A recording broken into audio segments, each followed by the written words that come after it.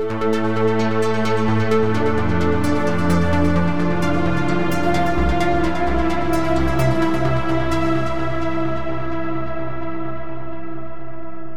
and welcome to the Sensibly Speaking podcast. This is Chris Shelton, the critical thinker at large, coming at you on iTunes, Google Play, Stitcher, and with video here on YouTube. This week, I am going to be having a discussion, not a debate, not an argument, not a war or battle of wills, but a discussion with a friend of mine. His name is Brandon Estrella, and he is... if I am a sort of, I like to think of myself as relatively moderate centrist, but left-leaning on many things, especially social issues. I think Brandon is, we are friends, and I think Brandon would be maybe categorized as more right-leaning, but not extremist. He's not a gun nut. I would never typify Brandon as that. However, he has military and law enforcement training. He has been around guns his entire life. His father was a police officer. He comes from a line of family who have been involved in the military and law enforcement. And so he was educated, as we'll go over, fairly young on guns and gun control. And he has some pretty strong feelings about gun legislation and gun control and what that would entail. And he gave me a call and said, hey, maybe we should have a discussion about this. And I said, that's a damn good idea. He happened to like my podcast about the Second Amendment, which actually surprised me with what I know about him. So it was from there that we actually sprung into conversation about this. And that's actually the genesis of how we are now having this conversation now on my podcast. I've often been encouraged to get people of opposing views on my podcast, and I'm not going to go get some conspiracy nuts or something like that, because I think that's just kind of a waste of time to try to debate flat earthers or people who think that 9/11 was an inside job or something. I just can't go there. But on this issue, there's a lot of back and forth going on, and the point of this podcast is not going to be to trade statistics or argue about sources, but instead to talk more philosophically and more from a position of, can we find common ground on some of the issues that are very hotly debated right now. There's a lot of emotion on this, and rightly so. It's an important topic. So, Brandon, welcome to my podcast. Thanks, Chris. Thanks for having me. Absolutely. I think this will be interesting. Yeah. So first off, why don't you, in your own words, go ahead and give a little background about yourself and your knowledge of guns and gun regulations and that sort of thing. Sure. My name is Brandon. I'm originally from Oxnard, California, born and raised there. I grew up in a law enforcement family. My father was a law enforcement officer for 40 years, 10 years of that 40 he spent as a chief of police in Port Hueneme. His father was a police officer, made sergeant. And then on the other side of my family was all military and Navy. So, military, Navy, same thing, but Navy. And they served in World War II and then some in Vietnam. And so I guess just by my upbringing, I was probably just destined to be around firearms. And when I was around 5 years old, my father said, if we're going to have guns in the house, I want him to understand how they work. I want them to understand that he needs to be safe around them. I want to take away that curiosity. And so that's where I learned my, gun enthusiasm, because I was like 6 years old by the time I went to the range and started shooting. And then it's like, I kind of fell in love with it.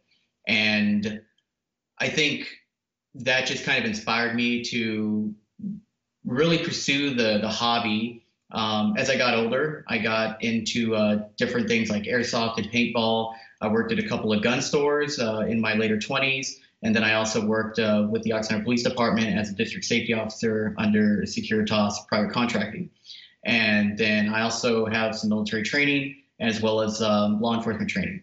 So for me, it's like second nature. When I see a gun, I'm like, it's a gun. And I know some people feel differently about it. And I think that is pretty much how America is right now. Some people see guns and they're like, and then some people see guns, it's like, it's a gun. So it's, as Chris said, it's a very passionate issue among this country. And I think that cooler heads will be the ultimate test of whether anything prevails or not. So that's why I reached out to you and wanted to have this conversation. So yeah, exactly. Cool. By the way, for those who don't know, I was born in Port Hueneme, so we have so we have some common ground already because we were both coming from the same place. Kind of funny. I grew up in Oxnard for the first couple of years, and then we moved down to Pomona and Pasadena, and when my dad went to college, and then started working. Okay, so let's go ahead and dive right in. First off, let's talk about gun control legislation. You know, not a big deal, not a huge topic, not a lot to talk about here, but maybe we could, you know, manage to come up with a couple words. Sure. My take on this is that there is an awful lot of legislation at state and federal level across the United States, probably more than some people are aware of. One of my issues is that it is not always enforced. That's a problem. One of my other problems are loopholes. People can buy guns at gun shows and things like that. Classically, this has been represented as a sort of wild, wild west almost of no gun legislation when it comes to being able to get a gun from somebody else through Craigslist or through, you know, some other means. And so I have been sort of a, you know, my position on guns is not, let's just ban all guns. I want all guns gone forever, because the Second Amendment exists, and it is a right that we have, and I am not an advocate for repealing the Second Amendment. I did that whole podcast talking about the Second Amendment to sort of clarify, what did it say?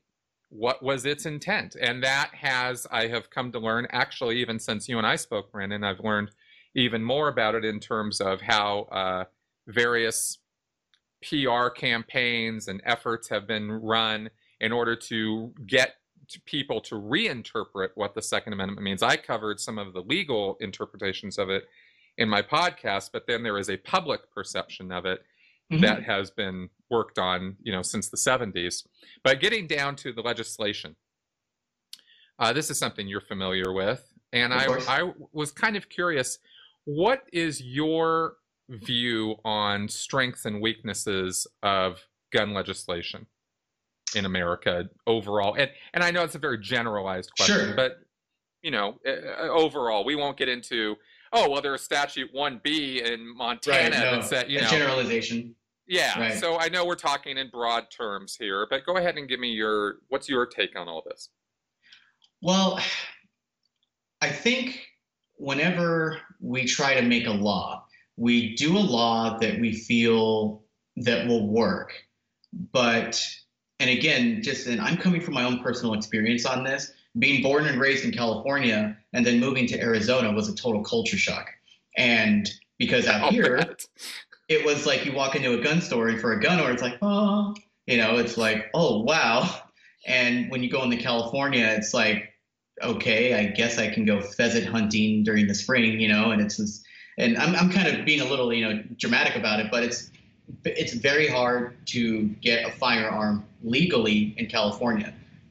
It's probably one of the strictest states with gun laws and legislation, as well as New York City, I think, is probably New York, California, and Chicago, I believe, the toughest states or cities and whatnot to have legislation. And I grew up with that, but I saw it kind of start as just a minor restriction and go up. So I started seeing it through, you know, the wormhole and whatnot.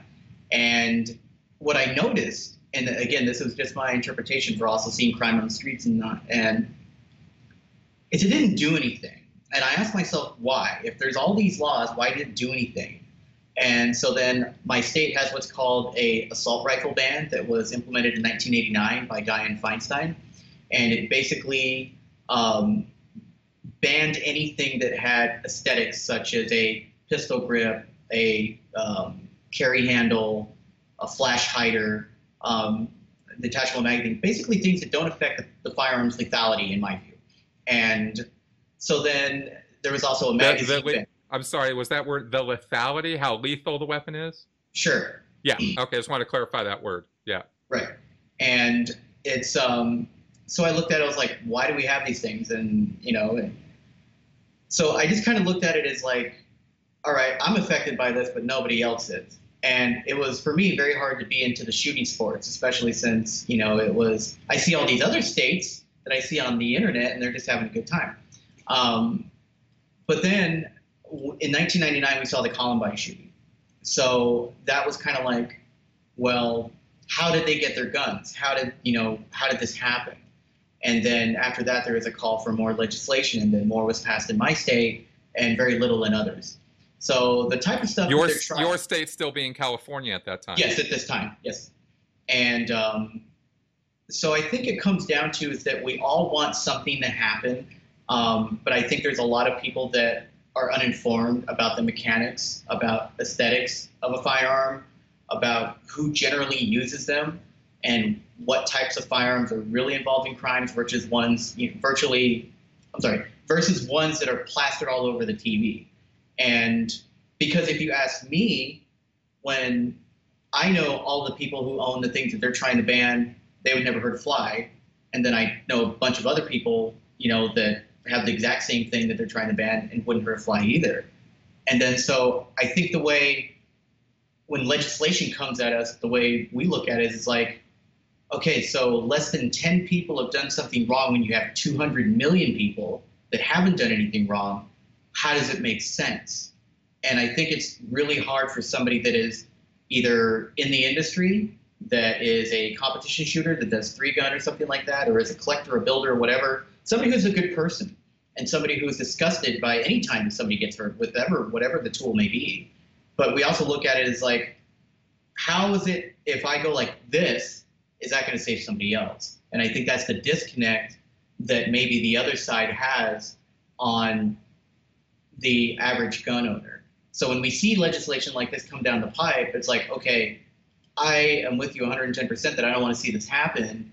I am with you that we should punish the criminal, but how does that work when you come after our thing? It's like, right.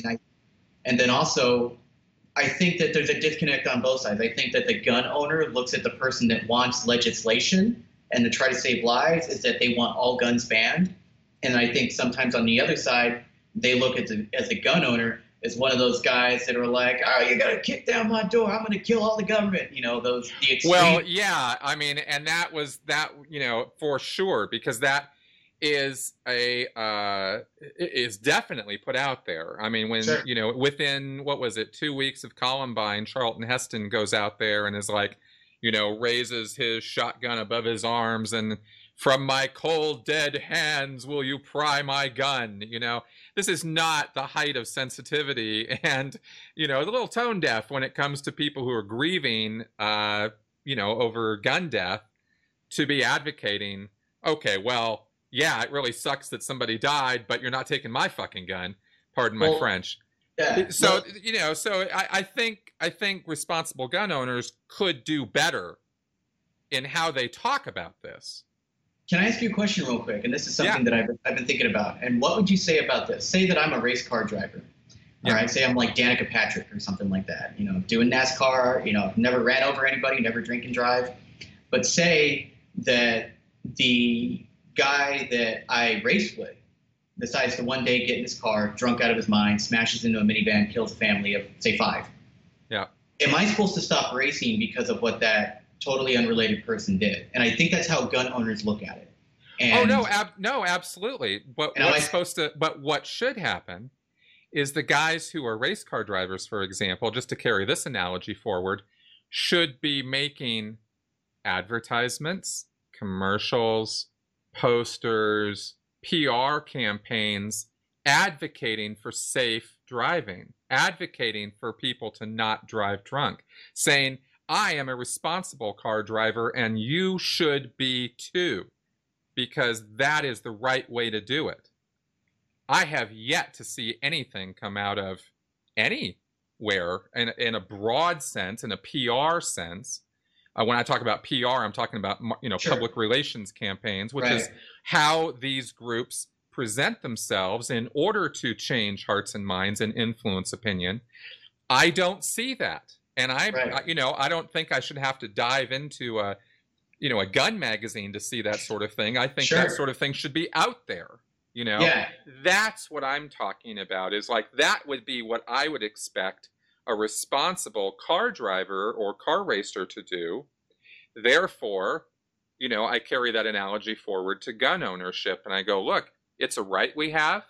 That right, like all of our rights, is modified and controlled and regulated to various degrees by laws, just like free speech is. You can't yell fire in a crowded theater. There are regulations. There should be regulations on the Second Amendment, but those regulations should work. But do we tell that person they can't come in the theater because of what they might do? It's like, hey, you might yell fire, so you need to stay out of the auditorium. So no, but the point is that free speech is not any speech. It's not unlimited. We regulate right. hate speech. Sure. We regulate this, right? We don't say you can't talk. Right. We just say, hey, look, if you're going to talk responsibly, or we're going to have something to say about it. Now, you change behavior, but through education, through cultural references, norms, through precedent, through expectation, by raising responsibility, by encouraging and rewarding good responsibility, good training, good education, and you punish bad behavior. So it's always reactive. You can't know what every single person's going to do, and you can't, so you don't keep everybody out of the theater because they might yell fire, but you certainly encourage healthy, good speech, and you punish bad speech, and that's how this sort of thing works, And I think, and commenting on what you're saying there, and just looking at like what happens after every shooting, gun owners always feel like they have to go on the defense. Right. And because as somebody told me, they said, I would love to wake up one day and just know that nobody's going to try to take this away from me, or nobody's going to try to limit this, or, come and like kick down my door. And that is a fear that I think that comes from the deepest part of having that love for trust. And I think the individual, I'm just speaking for myself here, but I might be speaking for others in this, in that I like to know that my society trusts me to make responsible decisions. I've never caused an accident with my car. I've never, hurt anyone with many of my guns. And so it's like, I feel when people are like, blah, blah, blah, just going after you, I feel it's all like, you kind of get the why me feeling. And I know that sounds kind of selfish, but if it happened just once, it's like, if they went after the criminal, or like, how did he do this? Let's work with them on how we can do it. But it's like, no, he did this. Now let's go after them. And that's how we feel about it. Well, yeah, but you're hearing what I'm saying, right? About like advocate responsible use. I don't see that happening. And so what I see is people responding fearfully. And believe me, this whole business of they're coming to take our guns, this is a line that is pushed on you guys. I mean, this isn't just like some random fear. This has been something that's been talked about since the 80s. They're coming to take your guns. They're coming. This is why the immediate response after every mass shooting or gun incident is, ah, and the gun sales go up and this sort of thing. Apparently, when Obama was in office, and this was really being pushed hard by NRA and other groups. I am not making the NRA out to be the sole bad guy on this. We'll talk about the NRA, I hope, before the end of the show here. But there's lots of groups that do this. And but let's face it, there's a financial incentive there too. Obama comes in and they're coming to take your guns. Gun sales skyrocket. Right? Up. There's gun sales. Trump goes in office, gun sales crash. Yeah, that was a bad time for gun owners because nobody felt threatened, and he's the one that's actually pushing more legislation than the previous president. Exactly. So if you were a gun manufacturer or a gun lobbyist or somebody who was profiting from the sale of guns through some means or another, wouldn't it be in your best interest to create a fearful environment amongst gun owners or potential gun owners to get them to buy more guns? That's just from their perspective, that's good business. Absolutely. From everybody else's perspective, it's fucking insane because it's fear mongering. right? If somebody said they're going to stop making a Dodge Charger SRT8, I'm going to save every penny I got and go and buy a Charger SRT8. Remember when Twinkies and Hostess went off the shelf? People were like on eBay, I'm going to buy all this. So people react to fear. You know, but it's a false narrative, because nobody's I mean, that's just not happening. And it's not going to happen in the U.S. Nobody's going to repeal the Bill of Rights or the Second Amendment. No. And they're not coming to your door to come take your guns. So so to us, to the people on the left who are like, can't we have more sanity and regulation in this so that the bad guys, we'll call them, don't get the guns? Instead, all the good guys who have the guns are like, well, you're not taking mine. Well, we're not trying to. If you're a good guy, we're trying to keep the guns out of the hands of the bad guys. And it would seem to me that it would be a really good place for us to find, if we could find a place where we both go, let's figure out how to do that. I agree. You know? And that was the advocacy that was happening post massacres and gun shootings.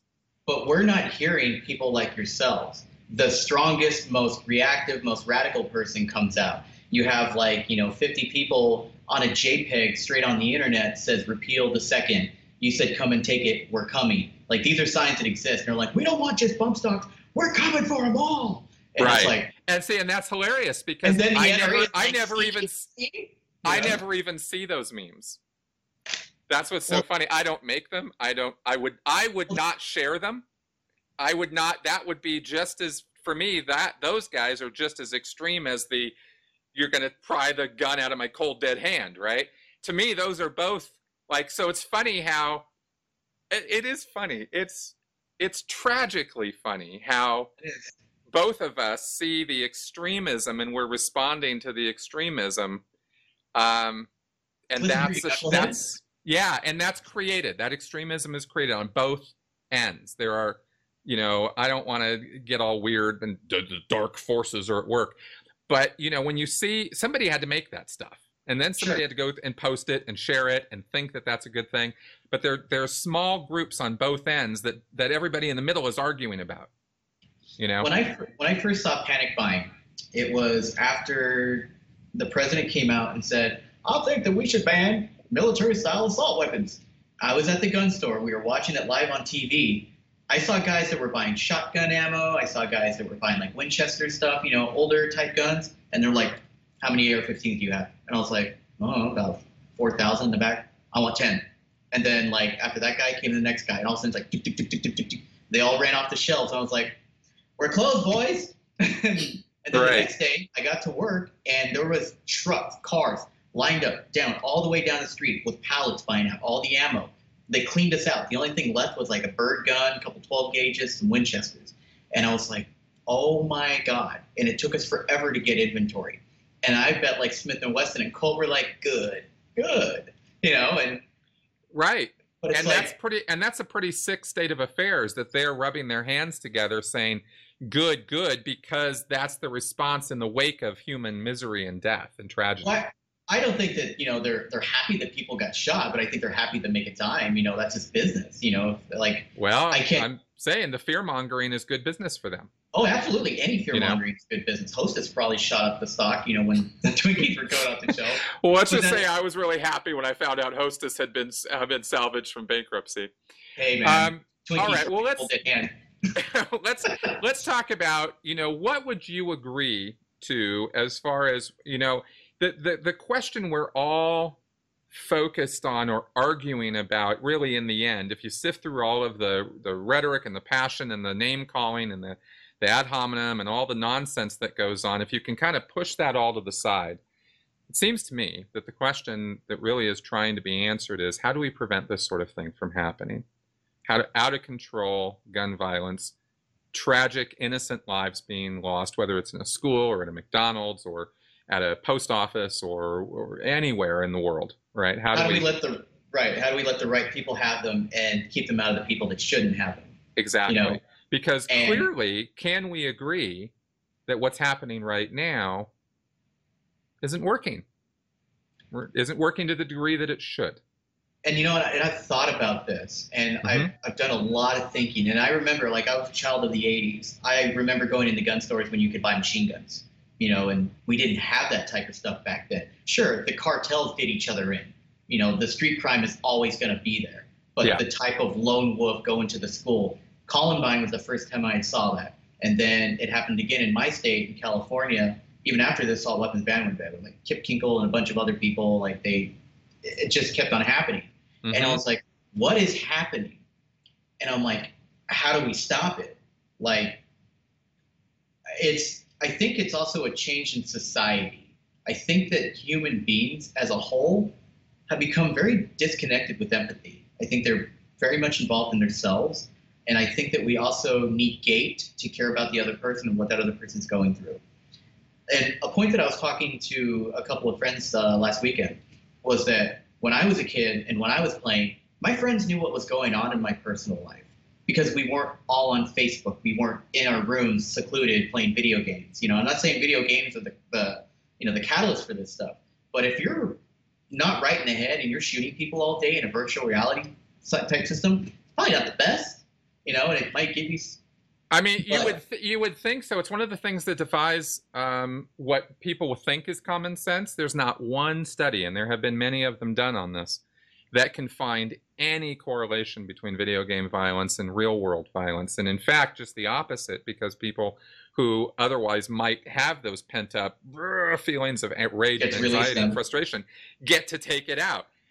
I will speak from personal experience. That is certainly the case with me. You know, I'll just go, like, you know, on a rage quest on Grand Theft Auto, and you know, 10 minutes after shooting a few people, I'm all good, you know. 5 stars. Yeah, maybe I shouldn't be saying that, but you know, it's a video game. There is no consequence to it, so I don't have a problem with that. I have to say that because the studies do show what they show. These are not biased studies. These aren't left-wing studies.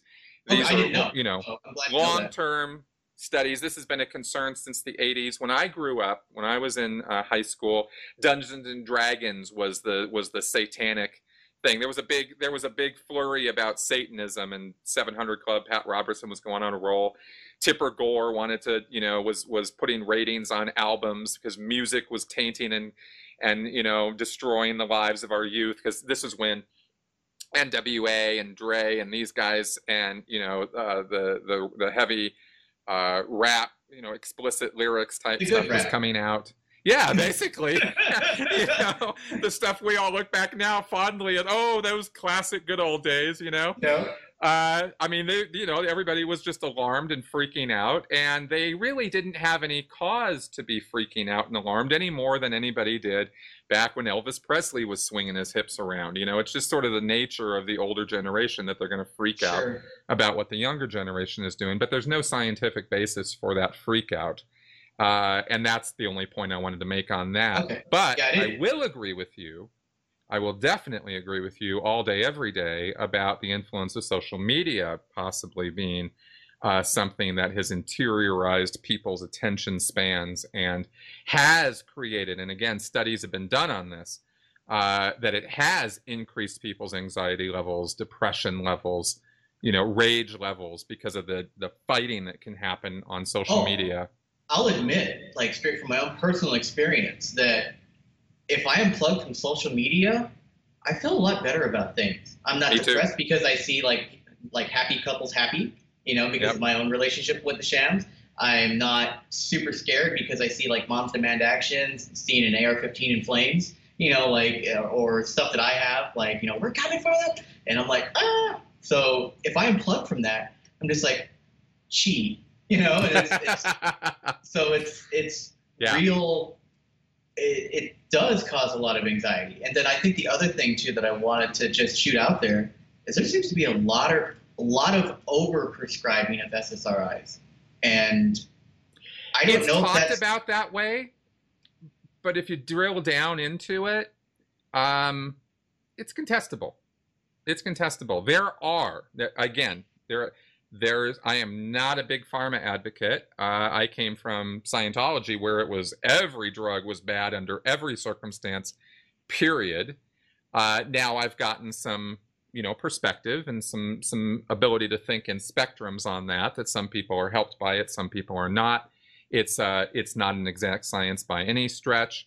I do believe that young children are prescribed these drugs too often as a way to chemically babysit them. I don't think that's so good. So yeah, I have something to say on that too, but I don't know that it's contributive to the gun violence situation. This is something Scientology was all about. Every time there was somebody who had an incident, find out what psych drugs they were on and blame it on the drug. Yeah, blame Ritalin, blame Prozac. Yeah, Prozac, blame this, blame that. And yet you go, okay, maybe that's a factor, but we're talking about a very small number of people who go into these extreme gun violence things. Sure. And you have all these other people who are on these drugs who are not doing that. Right. So, it's just like legal gun owners in a way. It's like, well, yeah. And again, I'm not, it's not a matter of blaming the gun, but as I said in my podcast, a gun does have it has a very specific purpose, which is different Sure. from a car, a knife, a hammer, other tools. And that's why I just throw that whole thing out the window. Right. It makes it easier for somebody to kill. Yeah. A Absolutely. gun has one precise purpose. It was built solely to kill people.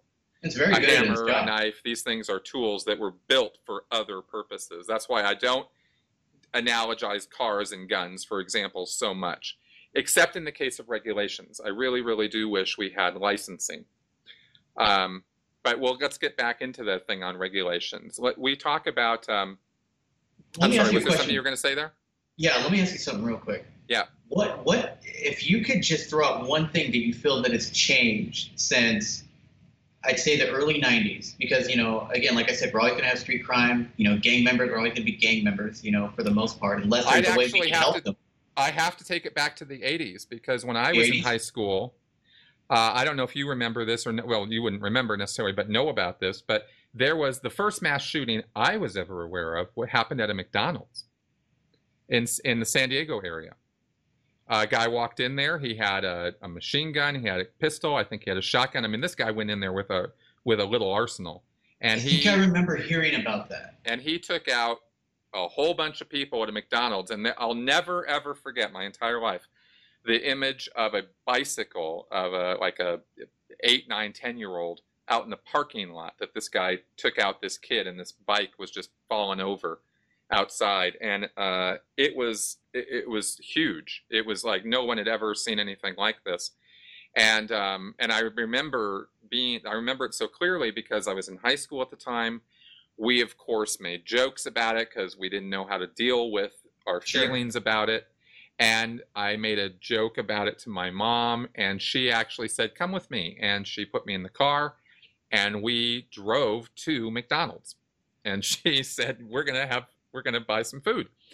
And she was trying to, show me that it was not, just because that had happened there doesn't mean, McDonald's is now an unsafe place and we should fear the world and everybody should be walking around in fear all the time, was the point she was trying to get across to me. But that's why that incident sort of branded itself in the side of my head. And that was from the 80s. And how often did it happen from then on? Well, the point I wanted to make on it was that was the time period when Dungeons and Dragons and satanic cults was the flavor of the month as far as why things were happening that were bad.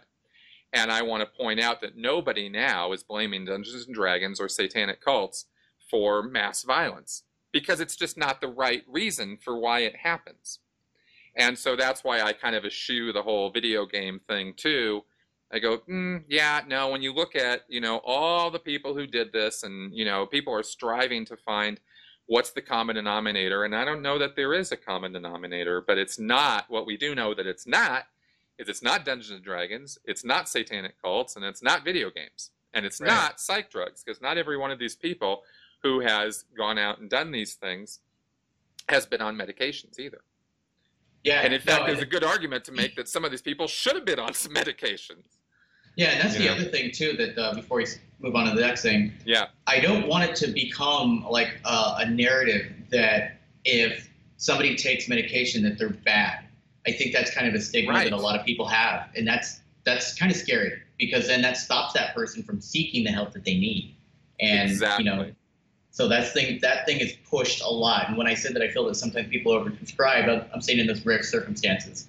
And yeah, but it's like, that's something that you have to work out with you and your doctor. Obviously, I'm not a doctor, but again, mental health is something I feel that is very, very looked over, and I think it needs to be more enforced. But how much is like mental health? But I mean, we can go on for that for days. Well, no, there's a thing. There's a difference between scapegoating mental health and saying all these guys are just crazy. Oh, it's just mental health issues. It's not the guns, it's mental health. And I react to that and I go, okay, that's deflection. There's a number of factors here. We don't have to argue about it being that there's a single reason why these things happen. There's a multiplicity of reasons. Why do you feel it's more like a couple months now, is my point. Like, I guess. I'm sorry, say it again? Why do you think now that, I'm sorry, I didn't mean to cut you off, but why do you feel it's like, okay, we had Las Vegas, 6 months later we had Florida, and then, probably 3 months later we'll have another one? Why do you feel it is sporadic? Do you feel it's copycats? Do you feel like it's people are feeling that this is the only way I can get my anger out and be noticed about it? Like, I mean, I would say that it is that each instance needs to be looked at for itself. You have religious influence, you have cult influence, right? The guy, the Florida shooting, the Florida nightclub shooter, claimed he was doing that because of his religious influence. You have, but then then you have the guy. You have prejudice of racial influences. I mean, who was that guy who went in a year ago and shot up a church in the South? Oh, yeah. I can't think of his name, but not that I want to say it, but yeah, I know what you're talking about. Yeah, I don't memorize all this stuff. I have general ideas of this stuff and I can look them up, but you have a multiplicity of reasons. To me, it's kind of like trying to find a common denominator to all of insanity. Right. It doesn't work that way. You have genetic flaws, you have cultural flaws, you have educational flaws, you have familial problems. I mean, there are so many factors that go into making us act the way that we do. So to pretend that there is one reason for any of this, I think, is a little bit silly.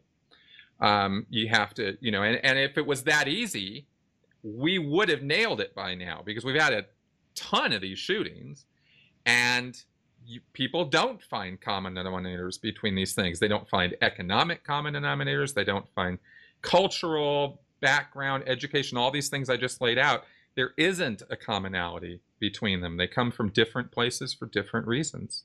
Sure. So then when you look at that, you go, okay, either there isn't a common denominator, or we haven't found it yet, and maybe we're not capable of finding it yet because we don't know what makes people tick well enough. We need so much advance in psychology and psychiatry. We are so just barely out of the dark ages in those fields. I'm talking about, like, we're only decades beyond the dark ages when it comes to psychiatry. I mean, they would just do anything they could to just shut people up, lock them away, put them in straitjackets, chemical straitjackets. All of that was barbarism, and we're just barely coming out of that age. Well, they don't know why somebody. Well, I was going to say, they don't know why somebody has anxiety attacks versus their brother doesn't. Right. So it's just it's just guesstimation at this point. That's right. There's so much work that needs to be done on that. Still, tons and tons of work. So we know that, yes, you could say and be accurate in saying that these people have mental health issues. If you define mental health issues as somebody who's willing to, senselessly slaughter other people because of their own delusions or fantasies or weird ideas, yeah, sure, great, it's mental health. But we don't got no microscope into somebody's head yet. We don't know enough about the brain and genetic factors and other reasons to screen this well enough to be 100% of the time. Right. So we can and we should do, I think, more screening, but it's a imprecise activity at best.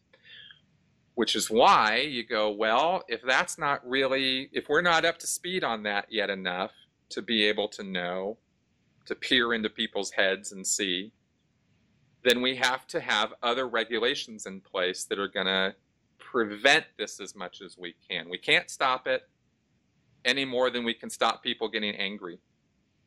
Yeah. You know, I talk about psychiatry being just beyond the dark ages. In a broader scale, we're barely past the dark ages as human beings. You know, we haven't really changed that much. If you were to, I've joked, if you could pluck somebody out of ancient Egypt and stick them in now, or Rome and stick them in now, other than bringing them up to speed on how to talk, pretty much it's the same guy, you know, as somebody born yesterday. I mean, there's not like we've evolved so much over the last 2,000 years. Right. No. You know. Well, what do you think? Because, you know, like we look at countries like Japan and Australia, for example, right, that have much tougher regulations as to who can own a gun and the process you have to go through in order to do it. I have looked at them as models, not that I think, you know, because we have the Second Amendment that we can go as far as they have. But I look to some of what they do and I go, well, they seem to be doing something better than we're doing because they don't have gun violence the way we do. What's your thoughts on that? I was looking at that over the last couple of weeks, and then I looked at it this morning to also brush up.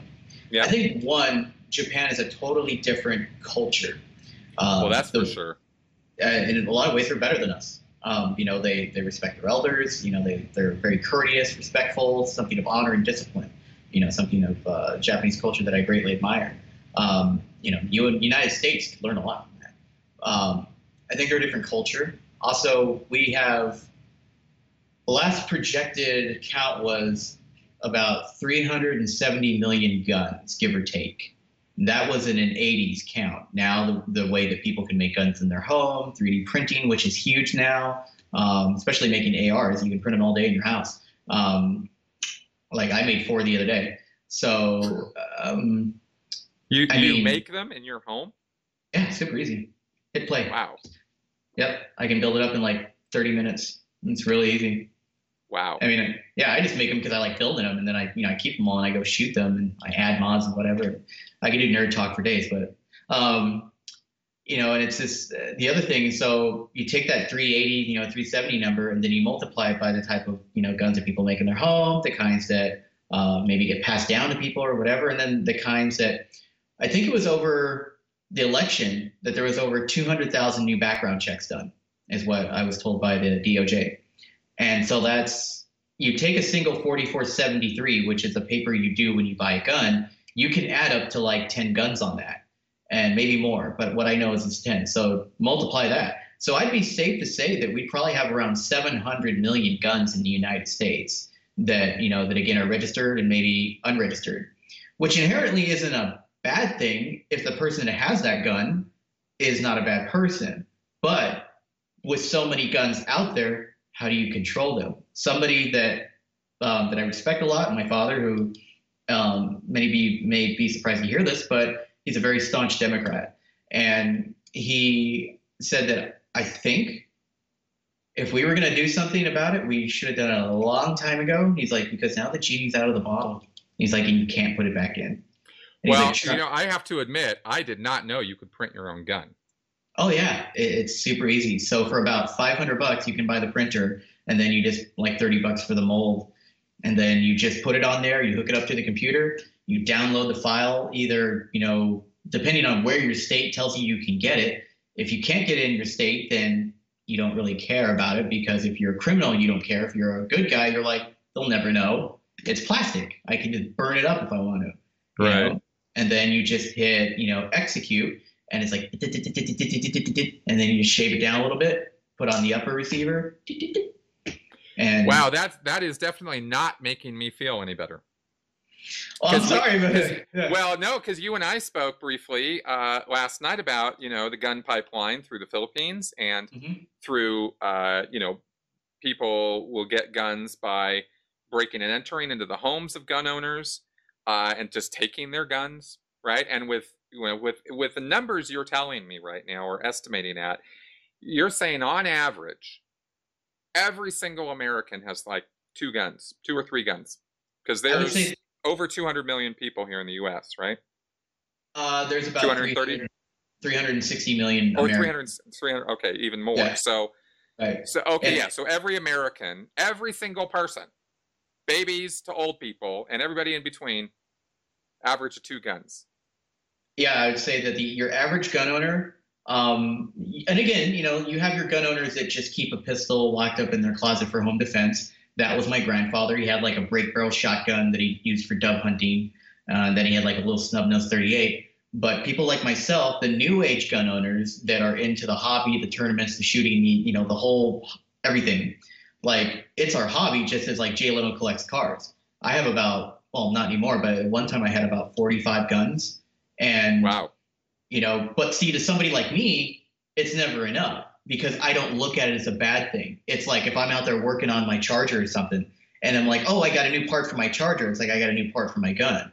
I'm not looking at myself as like I'm the guy that's responsible for this or that. I'm going out shooting with my friends, having a great time, taking selfies, taking my girlfriend shooting. So see, like that is where somebody, who doesn't know really about guns or may not appreciate them or like them or whatever, is just like, oh my God, you had that many guns. And I'm like, yeah, so, and I think that's where the other thing is too. Well, yeah, okay, fair enough. So you're right in terms of the number of them that are out there. The genie's out of the bottle, I suppose. And now that we know you can print them, that really makes it crazy because trying to regulate that stuff on the internet, just forget it. We're just not there. I mean, it's just not realistic. It's not a realistic expectation that you're going to be able to stop people from doing that at this point. So the only way, uh-huh. I was going to say the only way that you would be able to,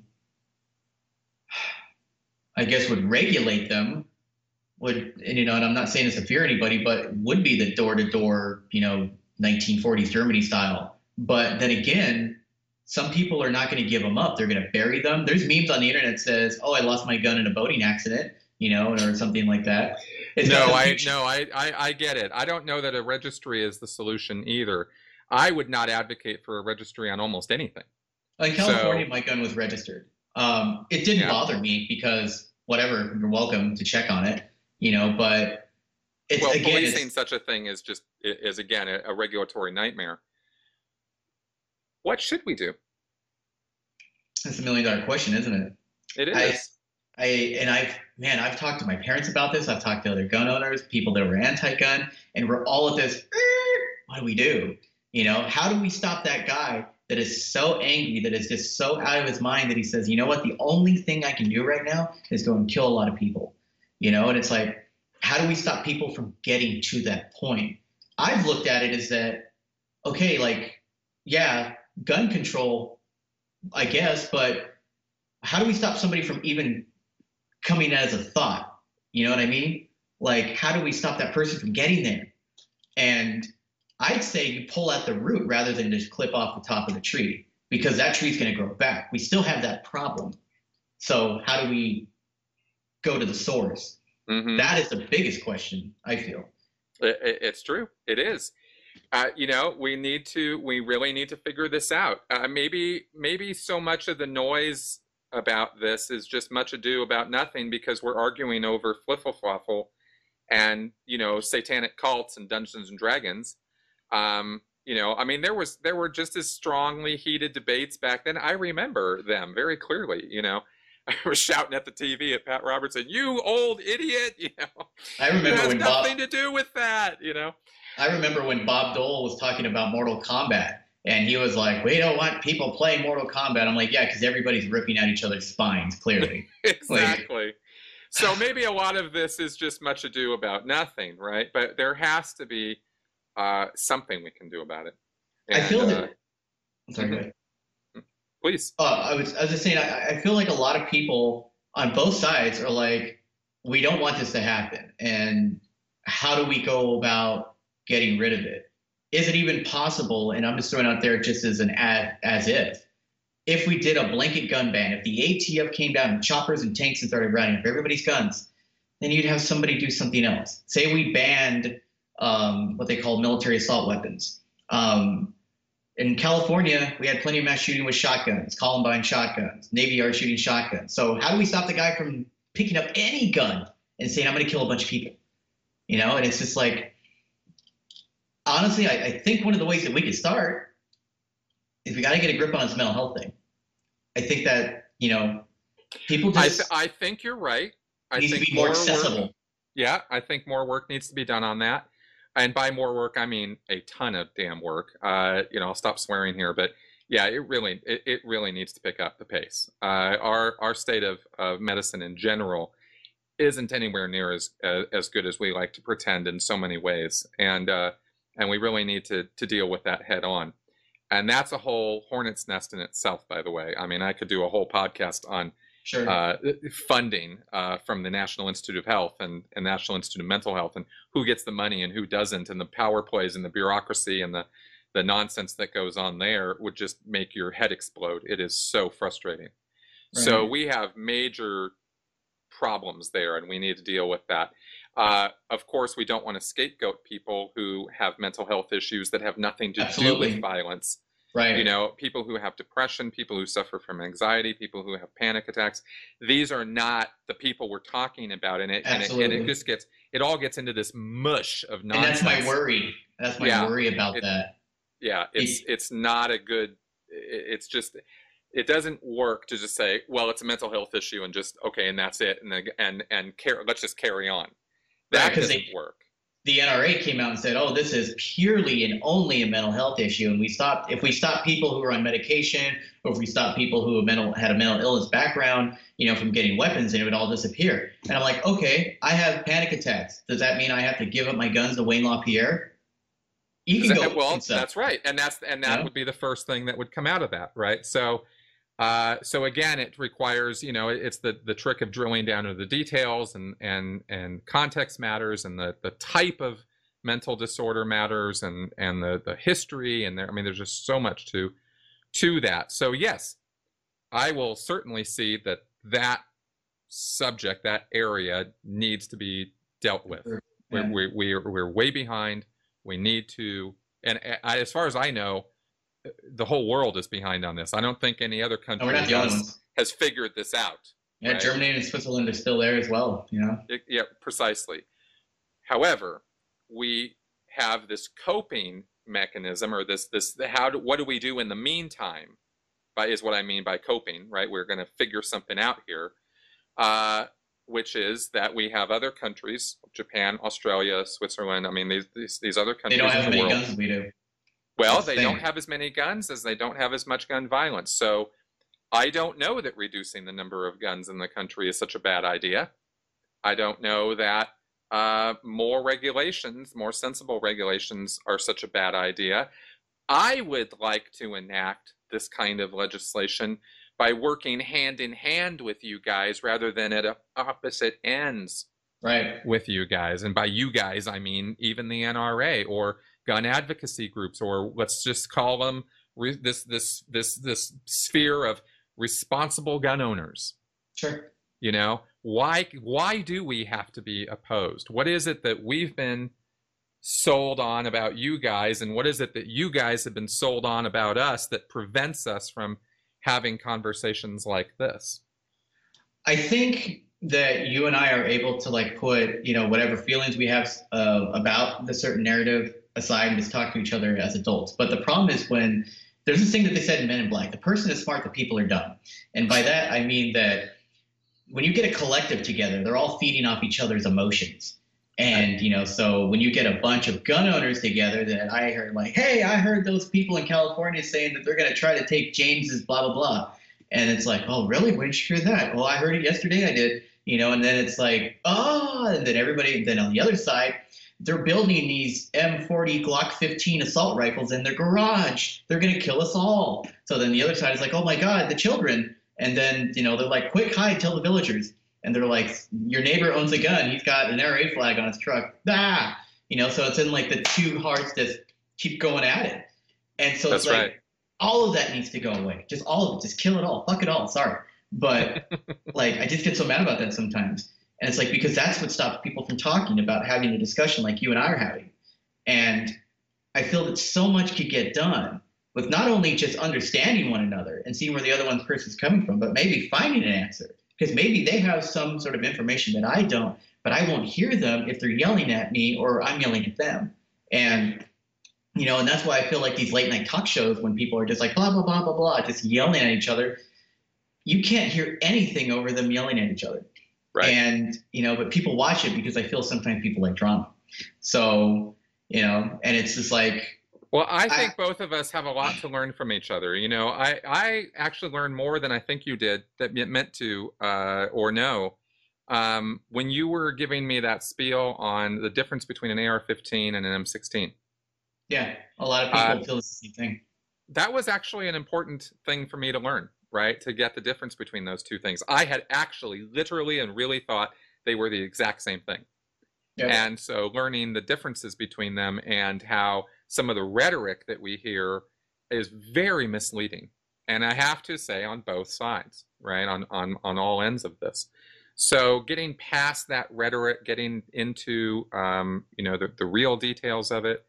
The majority of this country, by survey over years of many surveys over many years, shows that a majority of the United States citizens want stricter gun laws. They want stricter controls and regulations on this because they want the common ground we do meet on is we want less of this violence. We want less of this going on. It really depends on what poll you see, though. Well, that's why I didn't want to make this show about let's trade statistics. Right. I mean, that's why I said on a long term, if you go back to polls from the 80s, from the 90s, from the 2000s, from many different sources, you find overall the trend is a majority of people, 60 to 70% of the American population that gets surveyed, are in favor of, let's say, the background checks, are in favor of stricter gun regulations that will screen potentially bad actors from getting the gun in the first place, at least from legitimate gun sources. You know, regulating guns coming in from the Philippines or guns being gotten by people ripping off other people.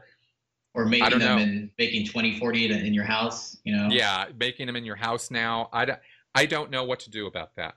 That's been going on for 10 years. That's not new. Yeah, but is that where a majority of the guns are coming from? Is that where the majority of the illegal guns are coming from? Having standards across the United States would be very helpful. One of the things I see about Chicago is people bitch and moan about how Chicago is one of the most regulated cities in the nation, and yet it has all this high gun violence. And anybody who looks into that quickly finds out that the reason for it is because they can go over to Wisconsin or, you know, Cincinnati or some other place around there and get the guns and then bring them back into Chicago. So this was the same thing as when I lived in Minnesota, and you have, you know, fireworks are illegal, but you can drive over to Wisconsin and get as many as you want and just drive them back over the state line, right? As long as you don't get caught, who cares? So if there was a universality of regulation, if the states would kind of come to some kind of agreement, or if it was mandated from the federal level, we might make some progress in that not being a thing. I moved out of California so I could get away from that, because of the things that I wanted to do, and you know, some of the things that I'd always wanted to own, I couldn't get in my state without paying thousands and thousands of dollars. And I was like, man, it'd be cheaper to do it the illegal way. But, you know, again, being a good person, I was like, you know, I want to do that. And so I just said, you know, I'm just going to move to Arizona. And I came out here and I got my my Arizona ID.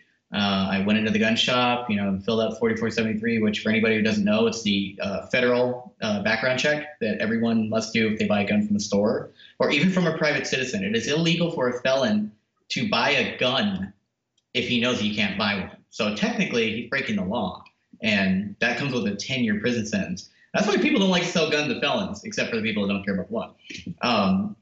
And I remember it was like the happiest day of my life, and that day I was like, "F you, California!" And I went out to the range with my friends, man, and I had a good time.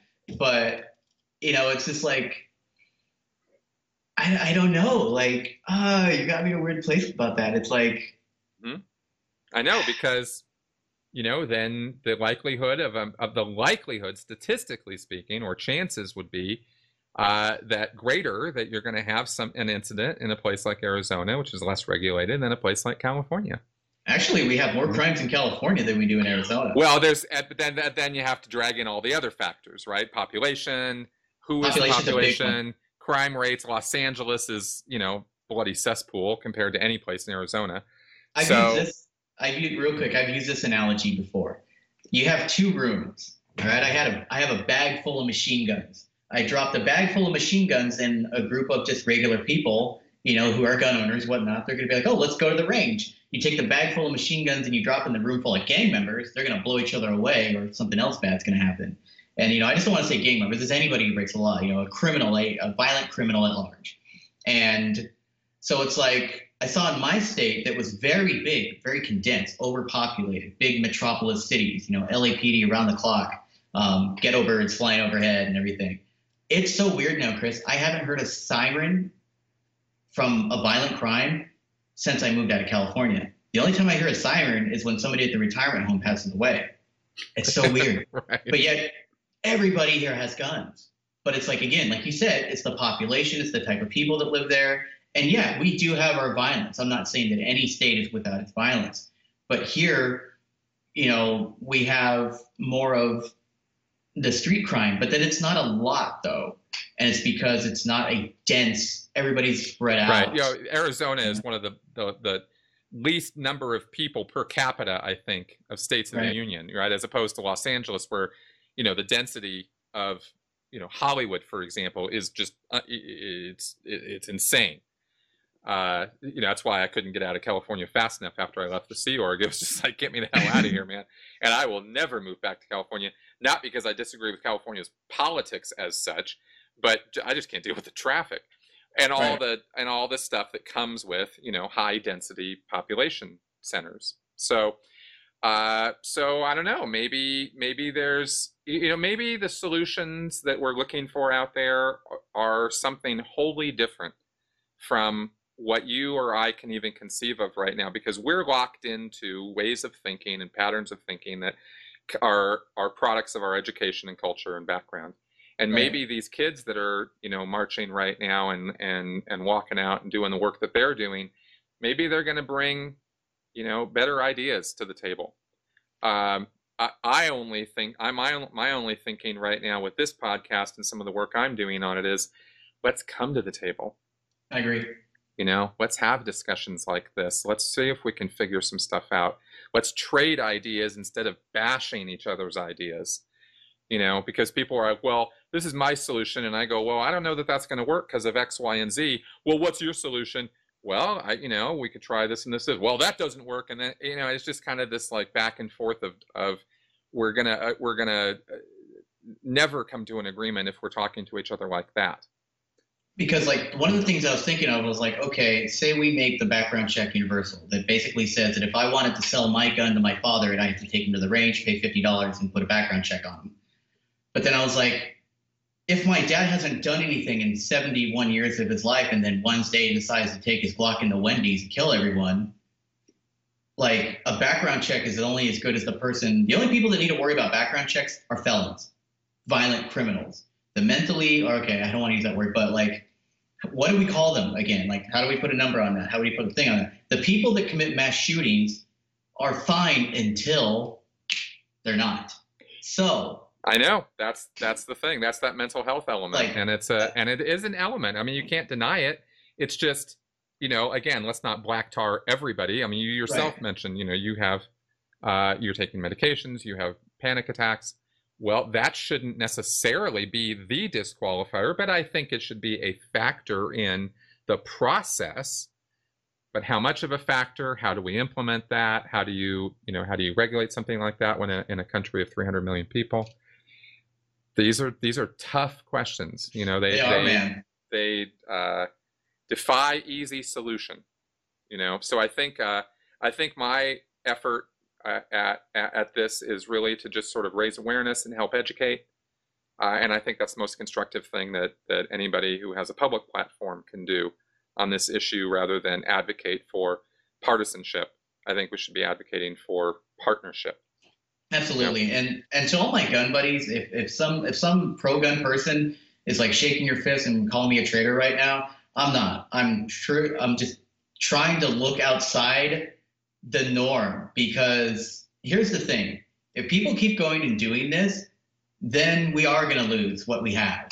And it's because that we didn't act in an appropriate manner, because all we did is make memes and shake our fists. So if we work with people, and I'm not saying go and take anything away, I'm not saying ban this or ban that, but I'm just saying, like, just come together and at least have a discussion about it.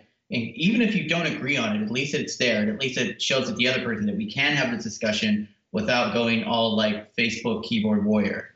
And because that's currently where it's at, and nothing happens from it. That's right. That's right. And it's just much ado, much noise, and a lot of angry tempers riled up for no good reason, you know. Right. And we just need to change the whole flow of the conversation on this. So, all right, Brandon. Well, we've talked for a while. We're going to have to wrap it up here, but this has been helpful, at least for me, which is the main reason I did this. I'm hoping that my audience will agree, and that we've put something forward of some degree of construction here, rather than partisanship. I really appreciate you taking the time to do this and be part of this. No, this was awesome. And, you know, I always like doing this because, again, like, you know, as we've gotten to know each other, you know, I'm not that extreme guy. I'm pretty balanced, and I do lean more left on a lot of things, but on guns, I lean, you know, I'm pretty firm. But I think anybody who's a gun owner, I'm just going to say this, anybody who's a gun owner and hasn't done anything wrong and lives a good life and that is a good person, they're always going to puzzle why it's like they point the finger at us. And I think it's because they know some way, maybe even subconsciously, is they know that we're the ones that can affect change ultimately, because we do have power. We have a lot of power. And I'm not trying to say that to sound all monster, but the NRA is very powerful. The gun lobby, everything, you know, and it's like, it is a very powerful thing.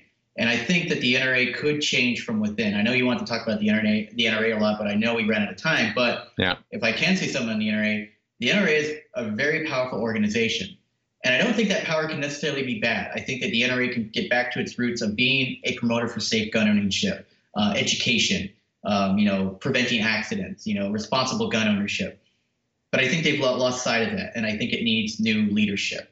And I agree with you wholeheartedly on that, because looking at the NRA through the, I mean, I think it was founded in like the 1800s. I mean, it's an old organization, but up until the 1970s and 1980s, you know, they were not politically minded. They were not a lobbyist group. They were not a big money group. They were a gun education group, and I got no problem with that.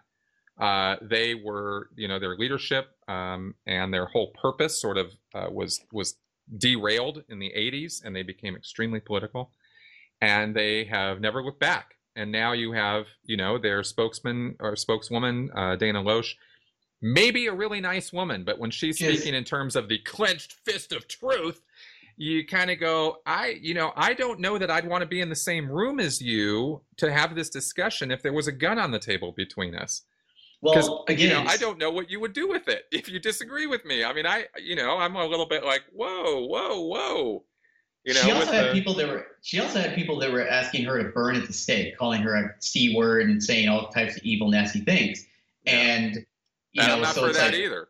Yeah. And again, there it is. I would never do that. I would never do that. Oh, I know you wouldn't. Yeah. You know what I mean? I think that's crazy. I think that's just as crazy. So I get it. I get that there's the crazy on both sides. I just think that, you know, it would be nice if they would position themselves a little bit more in the middle as a group that was trying to solve the problem, not contribute to creating the problem. I don't think we're going to get it from those people. I think we're going to get it from the more people like Colion Noir, and I think we're going to get it from people like myself. I'm not trying to put myself out there or anything, but it's going to take this type of talking, this type of just using facts, knowledge, and an understanding for both sides. And I don't think you're going to get it from, you know, I'm just going to so blunt say that. I don't think you're going to get it from the NRA or Moms Demand Action. It's going to happen somewhere in between. And people that can come together that are not on extreme sides, but can sit down there, have a discussion like this and say, like, here's the problem. What do we do about it? That's right. How do we go about it in a way to where we don't offend anybody's rights or, you know, take anybody's rights or whatever, you know, whatever you want to call it. And we don't punch the wrong people, but go after the people that necessarily shouldn't be punished but observed, or not observed but taken care for, taken care of, and in the most compassionate way possible. Because I'm going to say something that may be very controversial, but the person that did the Parkland shooting, he wasn't born a mass shooter. He had to get that way at some point. Where did we fail him? How did we fail him? Yeah. He was somebody's child. And, because I always... And that's the thing. His parents were not around. I mean, I think his father had died. His mom had recently died. I mean, so his lack of home life, there were plenty of warning signs on that particular case. Let's not generalize this and say Parkland is the same as every other one, because it's not. It's unique and it's different. But yes, you're absolutely right. There were warning signs there, and we collectively, all of us, right, failed on that one pretty big time, Right. So I agree with you on that. So and yeah, could be controversial, but I don't think it's controversial to say, hey, we need to be more aware. We need to be doing more about this. Sure. All right, so folks, go ahead and give me your feedback, good, bad, or sideways. I have no idea what to expect on this one, but I hope everybody can see that this was an attempt at a rational discourse between two people who are can find common ground but have opposing views on some things, and yet can have a rational conversation where we're not unliking each other or blocking each other at the end of the conversation. I'm blocking right now. Yeah, I'm getting off. That's it. We're out of here. All right. So, like I said, leave your comments on YouTube or at sensiblyspeaking.com. Thank you very much for coming around, and I will see you guys next week. Bye-bye. Thank you.